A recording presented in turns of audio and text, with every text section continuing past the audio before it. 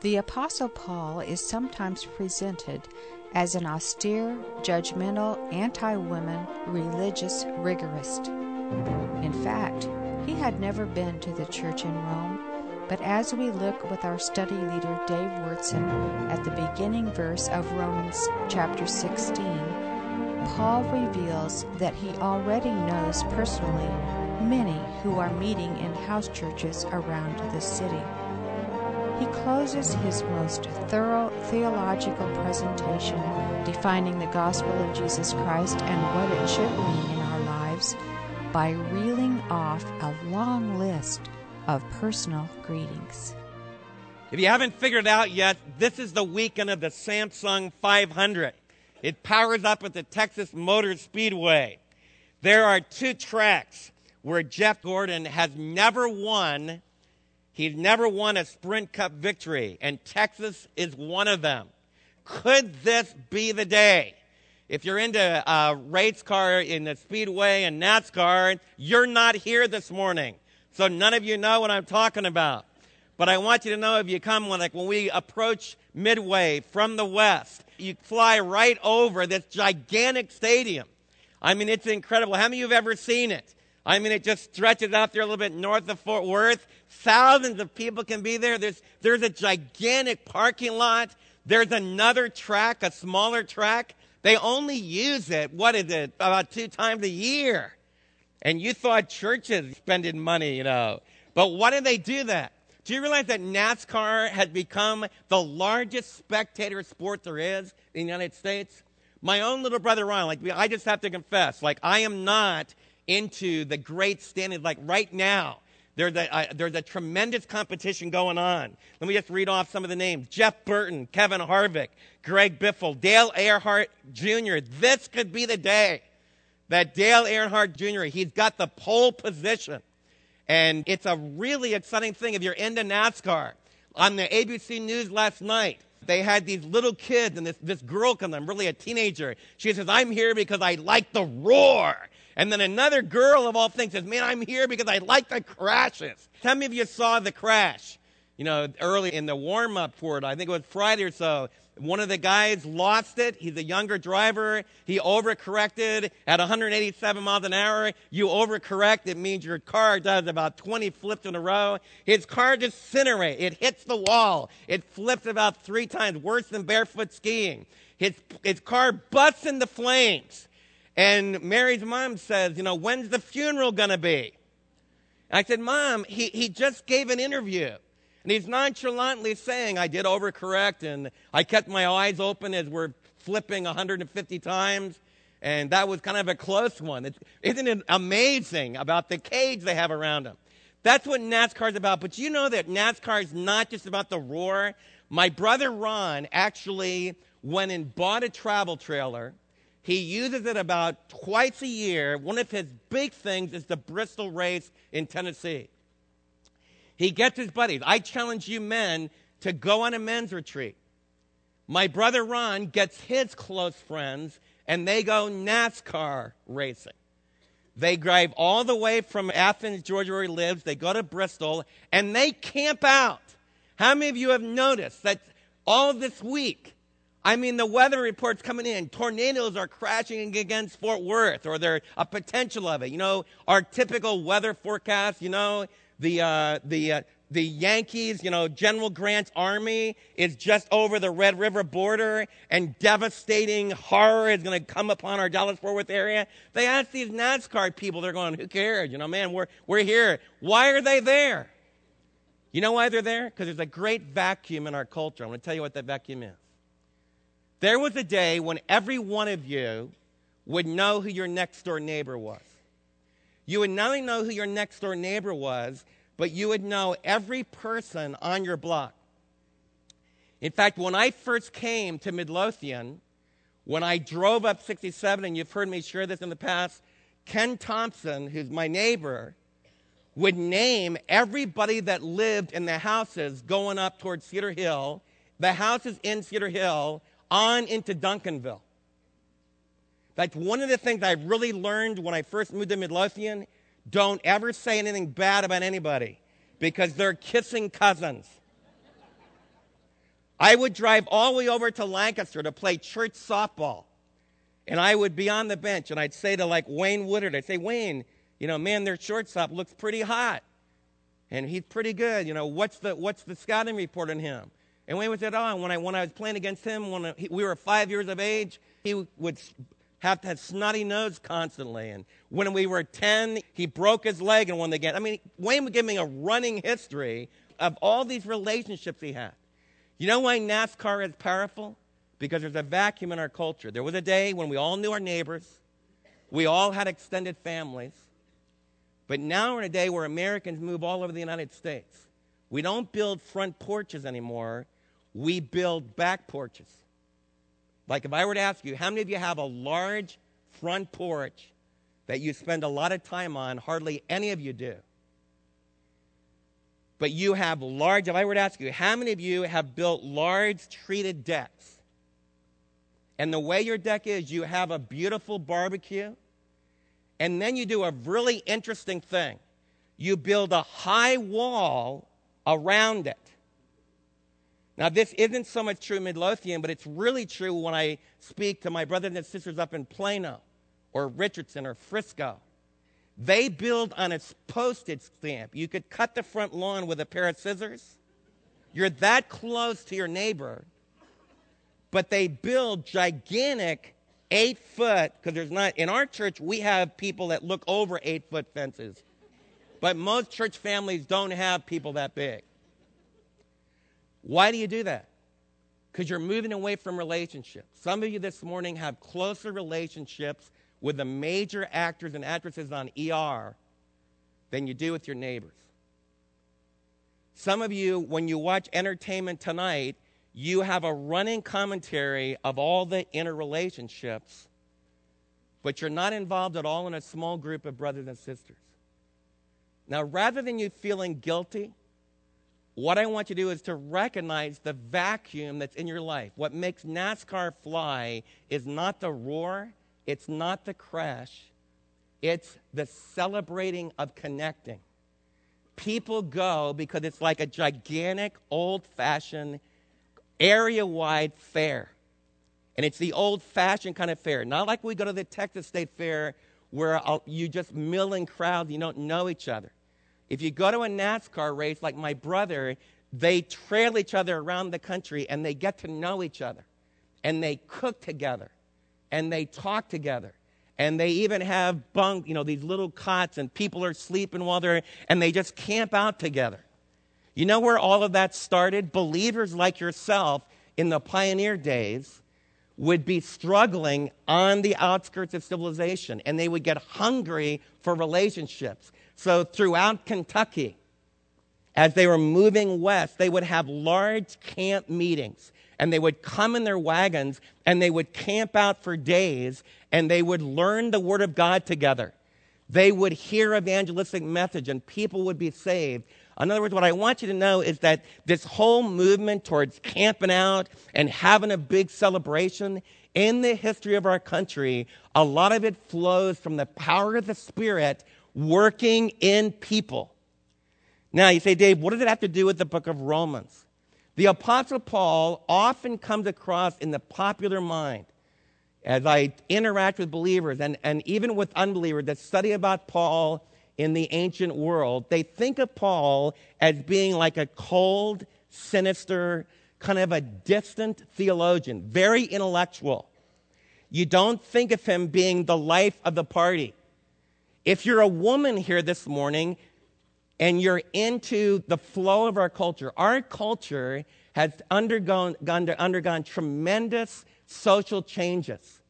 Part of the conflict between Islam and the West is over the role of women. So some of you as women, there's a deep passion in your heart because you felt that you've been held down, that opportunities were denied you. And so as a woman, you're really into, I want positions. I want titles. In fact, the chapter that I'm going to talk to you about today is a chapter that was used, for example, by Fiorenza, who is a strong feminist theologian. She'll use the pattern I did today to tell all of you ladies that we've got it all wrong. that there were men in the early church and then developing through the Middle Ages that were very afraid of you, and they held you down. And so this passage will be used as a liberation passage for women. And the idea is you need to go for it. You need to be apostles. You need to be pastor teachers. You need to become, leaders in the church. And what I want to share with you is that this is the chapter of the Apostle Paul. And what I want to share with you is the Apostle Paul who said, wives, obey your husband. That needs to be balanced with what he's going to say in Romans 16, or as a husband, you're going to miss it. As a wife, you're going to miss it. Paul also is a man that says, let a woman not teach a man. And yet we're going to have in this chapter where he reams off one woman after another that's working hard with him in the ministry. What you all need to do and what I need to do, and all of you men in the audience need to listen really carefully because it relates to how you relate to your wife. We all need, and the ladies need to listen, because what we're going to find out is that the first century, unlike the first century believers, unlike what we're into, we are into my self-fulfillment. As I look back over my life, what's important in our culture is that I've reached my potential, that I've been able to live this meaningful life, which is defined by my desires and my giftedness and what I think I should get out of life. From Oprah to what you hear on countless programs from Barbara Walters, everybody else. Barbara just did a program. You can now self-fulfill yourself till you're 120. The great idea was, here's 105-year-old people that are still fulfilling themselves. And what I want you to know, there's a good in that. We're going to learn about giftedness. But the Apostle Paul is going to teach us today about what it really means to be in the body of Christ. And he focuses, instead of focusing on our internal drives and our internal desires, he focuses on a blended family of brothers and sisters who all realize each other's giftedness. And they're not into titles. In fact, it's really hard to nail down titles in the first century church.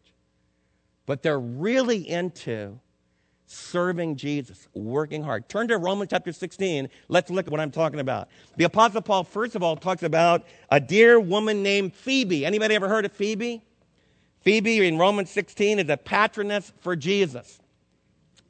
And if you look at Romans chapter 16, verses 1 and 2, we're introduced to Phoebe. We don't know a lot about her, but man alive, what Paul does at the end of this book really fill us in. By the way, for Phoebe is from the Roman Greek world of mythology.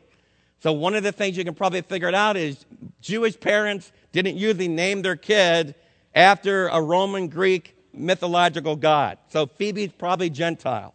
Phoebe's probably this dear girl. By the way, it shows you what Jesus can do. You can even be named Phoebe. And if you're living in a community of faith, you shouldn't tell Phoebe, change your name. It's got all those demonic, evil connotations to it. Jesus overcomes that. Jesus is bigger than that. You can even be named Phoebe. And you're not a pagan anymore. You don't worship mythology anymore. You worship Jesus. And let's see what God can do with Phoebe. It says, I commend to you our sister Phoebe. The word commend means I want you to welcome them. I want you to stand with them. This word literally means to stand with them. When you go into a new group, Phoebe is being sent to the Church of Rome. When you're coming to a new group, all of you need commendation from others. And one of the things that we want to develop in Midlothian Bible Church is we want to develop that as soon as you see something new, someone that you don't know, that you reach out to them and you stand with them. We need to do that in our children's work. We need to do that in our middle school, high school, all the way into adults. Every small group. You need to be looking for the person that you need to stand with. It's hard to move into a new group. The reason Paul says, I commend to you Phoebe, is he realized that when Phoebe comes to Rome, in the first century, you couldn't just go to a Holiday Inn. You couldn't just go to Holiday Inn Express. In Rome, in the first century, when a woman walked into town, it was dangerous. The inns were places that you could get mugged. It was really important. She would have a letter. She carried a letter from Paul, and she would take it to brothers and sisters that Paul had given her the names. And that letter would say, this is the blessed sister Phoebe. Treat her like she's a member of your family. That's what the Apostle Paul is doing. Can we recreate that today? And you want to think of ways to do that. Look what he says. I commend you, my sister Phoebe. Now, what's her title? She's a servant of the church in Cenchrea. Cenchrea is the port city, the eastern port city in Corinth. Corinth lives on a little bit of land, and you can go east and you can go west. Mary and I have actually stood right there, and they built a canal now, so you don't have to go all the way around Greece. You can cut right through the middle of it. This is a little bit of land, but in the ancient world, they didn't have that canal. They had Cenchrea on the east, so you would go to Rome from Cenchrea, or you could have another port on the other side to the west, and you could go towards Jerusalem. It's a port city. What happens in port cities? Lots of people coming through. So one of the things I know about Phoebe is that she was an outreaching person that she is serving. It says here that she is a servant of the church in Cenchrea. Now here's one of the first big debates. The word in Greek for servant is diakonos, which is where we get the word deacon. And in English, deacon means power person in the church, able to go to business meetings, able to make decisions, right? They have influence. They have title. Should we have deaconesses in the church? And that raises, those of you that are more traditional, they say, no, that would be horrible. Let not a woman exert authority over a man. No, the title would be destructive. Those of you that are very much into, no, we need to affirm the women. We're in a new day. We're not living under slavery anymore. It's time for liberation. And you're just as hot the other way. And then we get into breaks. There's whole church families that are being blown apart by, should we let women do this? Should we let women do this? Should we deny them this? Should we deny them that? Be honest with you, I was raised in a culture where the women don't say a word sometimes. Now, my mom said lots of words. But as that culture has developed, I've actually been in some churches where I've eaten with a pastor and his wife when the meal is done, and the woman never says a word. I've experienced that in other parts of the world. In Poland, for example, it's traditional. The women are very silent, and they're very distant, and men sit down and eat. And all the men said, you're too scared. Okay. And what I want you to know is those are very powerful forces. Some of you ladies, even as I speak to you now, some of you are saying, man, there's going to be a new day. And I'm going to get that position. And when this church really gets its act together, we're going to really do something. What I want to share with you, that both on the man's side and the woman's side, if you're after a title, if you're after a position, you're following the wrong Savior. And so am I. Because what I notice as I go through the New Testament, it's really, really hard. Like, to be honest with you, interpreting this passage, reading the Greek word, this word basically means a household slave that toils for their master. And what I can say about this is I can say that as the second century developed, there was an official group of ladies. Some of them were older ladies, like I talked about in 1 Timothy, that had become widows, that were supported by the church, and they became the diaconate, the deaconesses. They met the needs of the poor. They met the needs of those that were sick. As the traditions developed over the centuries, it even developed into a whole group of women that never married, which is where we stepped way beyond, because the Apostle Paul says that we should never forbid to marry. I want you to know that there's a lot of tradition, and as a Bible church, we're influenced by those traditions as well. What this text says about Phoebe is she was a servant and a slave to her Jesus. And she poured herself out in giving to others. I want to say to every woman in this room, we desperately need, in Midlothian Bible Church, Phoebes. We have a lot of Phoebes, and I want to challenge every one of you ladies. You are in a family where we want to bless the Phoebes. We want to challenge you. We want you to fly for Jesus. We want you to do all that the Lord Jesus is calling you to do. And as men, we want to be focused on being a diakonos, a servant, a slave for Jesus. And we want all of you ladies to join us in that. And as our church family grows and as we begin to think more in terms of physical structures, let's not become hung up in what you call me. To be honest with you, I could care less what you call me.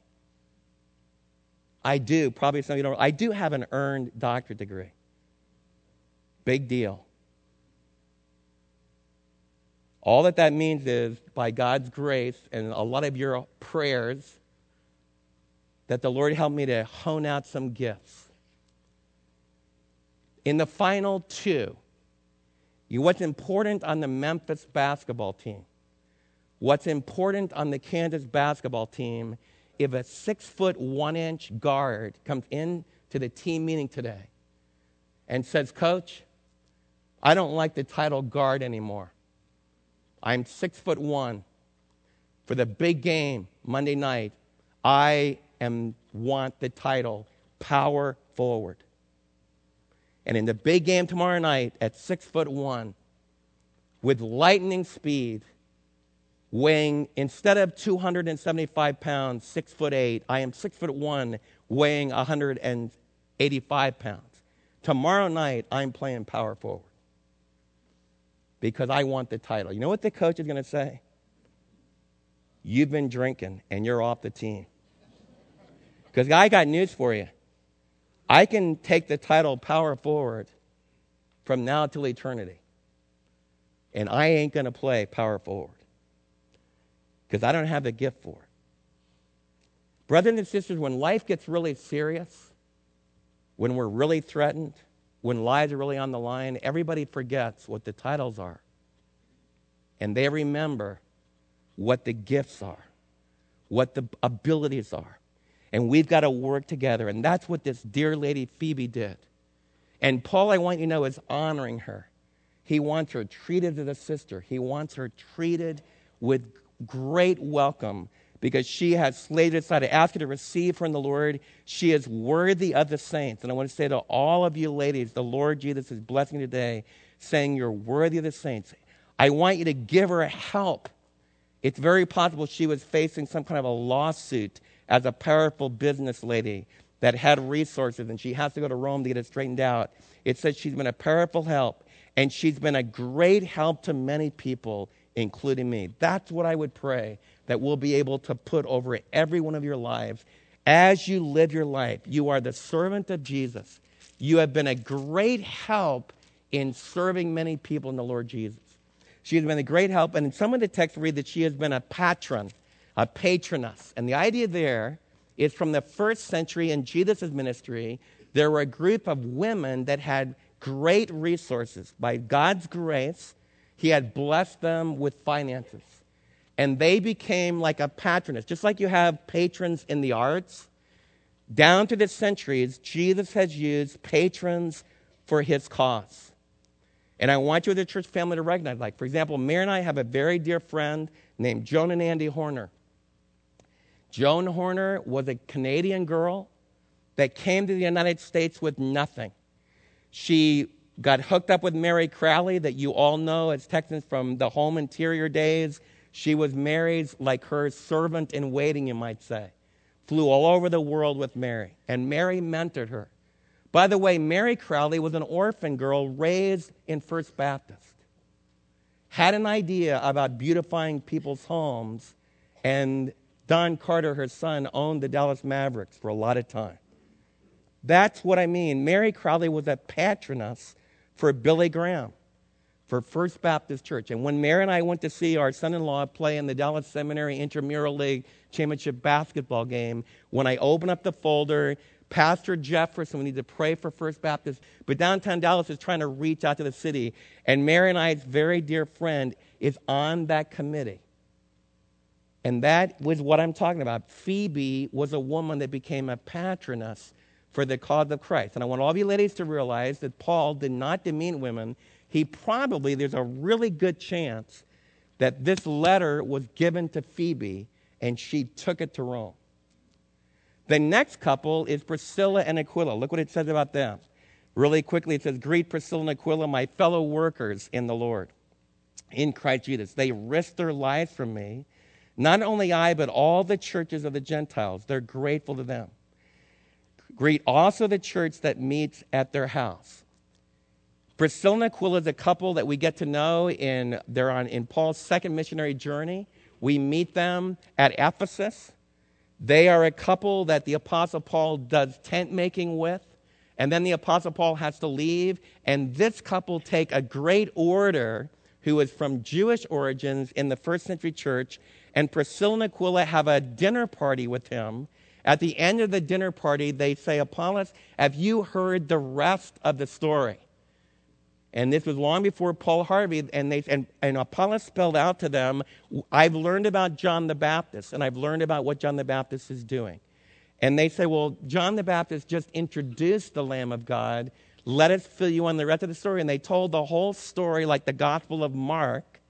And Priscilla and Aquila very quietly, talking to this great communicator, led him to a full understanding of Jesus. And Apollos went on to become one of the great proclaimers of Jesus in the first century. Priscilla and Aquila were kicked out of Rome. They had to go to Asia. They were with Paul in Corinth as well now when he's writing this letter, and then or in the past, and now they've gone back to Rome. And I want to share something with you. How many of you are going through hard times? The economy looks tough. How many of you have ever been expelled from your house? The government said, you're gone. You got to get out of here. You got a week, and you're gone. Claudius, during his empire in the late 40s, says all of the Jews need to leave Rome. And this very powerful tent-making business couple, having skins and other building materials and are working with, making all kinds of things, clothes and everything else. They have a big industry. They've got to suddenly leave their large house in Rome. I know it's large because they have a group of people that meet in their home for church, like Paul's saying. They had to flee from their house in Rome. Now, how would you respond? I tell you how I'd respond. This is not what Mary and I counted on. This is bad news. Jesus, you promised you'd supply all of my needs. You ain't doing a good job. So I'm going to take some really strong antidepressants, and I'm going to sit at home, and I'm going to watch soap operas till I die. Don't do that.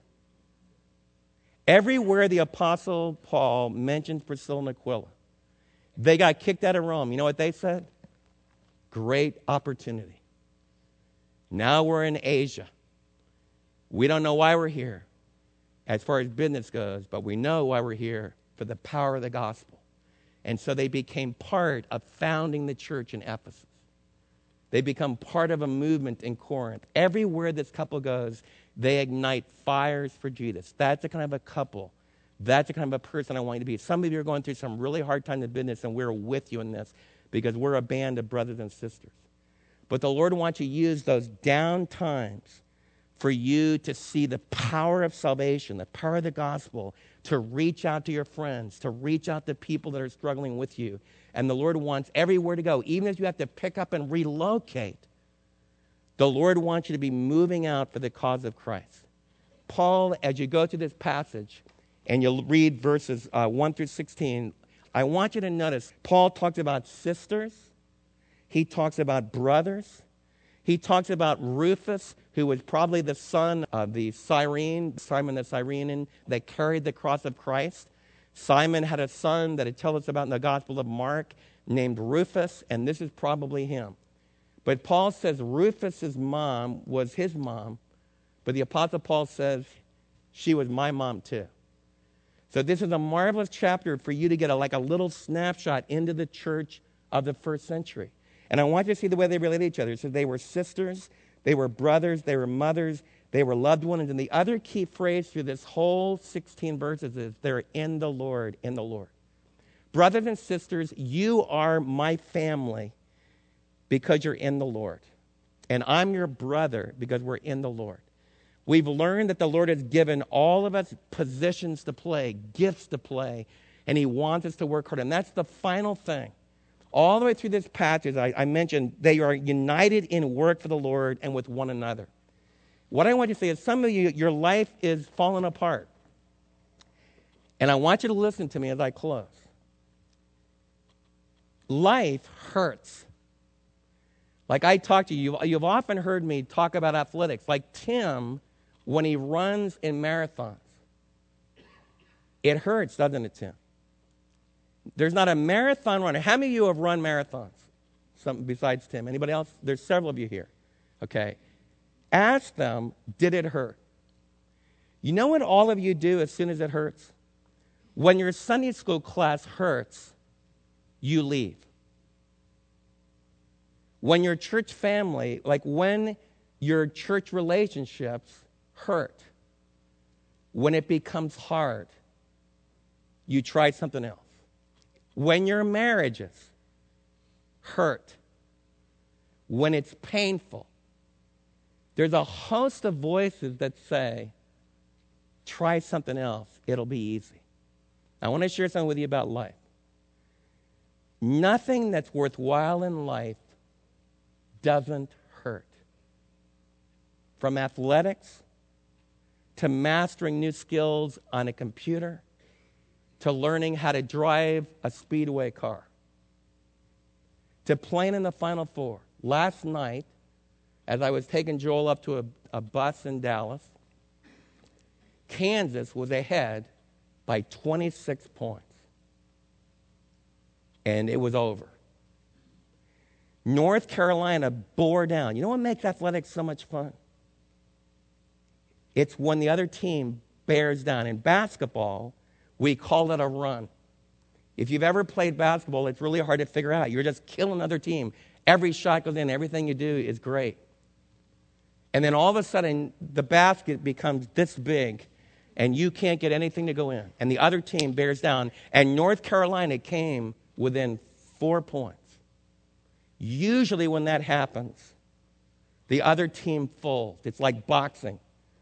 You give somebody a really powerful punch, and they're done. And North Carolina gave Kansas their biggest punch, and it hurt really bad. But they had one of their players on the Kansas team, the great big hulking guy. Throughout this whole run, everybody else looks like whipped puppies. But this great big hulking guy just keeps enjoying the game. And he just keeps sweating. And he just keeps playing that game. And he, in essence, said to the rest of his players, by the way he played, it's the final 5 minutes. That's why we play basketball. And it hurts. And my lungs are burning. And my legs feel like they're filled with 1,000 pounds of lead. But we're going to play on Monday night. So if you guys want to go with me, let's do it. And Kansas went from only 4 points ahead to blowing out North Carolina at the end. That is a championship team. You are a championship team. And the fun of your life, the joy of your life, is when you work hard for Jesus. The Lord wants you to work hard, and then he wants you to celebrate with family love, like the NASCAR race. The book of Romans had no church buildings. They just had a bunch of houses. They had no titles. They didn't have fancy titles. They had no seminaries. And they took over the world for Jesus. One household at a time. And so can we. Let's pray. I want to ask you, Lord, that as we read Romans 16, 1 through 16, that you would help us to recapture, because the same spirit that lived in Phoebe, the same spirit that lived in Priscilla and Aquila, the same spirit that lived in Rufus and all these other names that are strange sounding to us, but they were well known in the Roman church.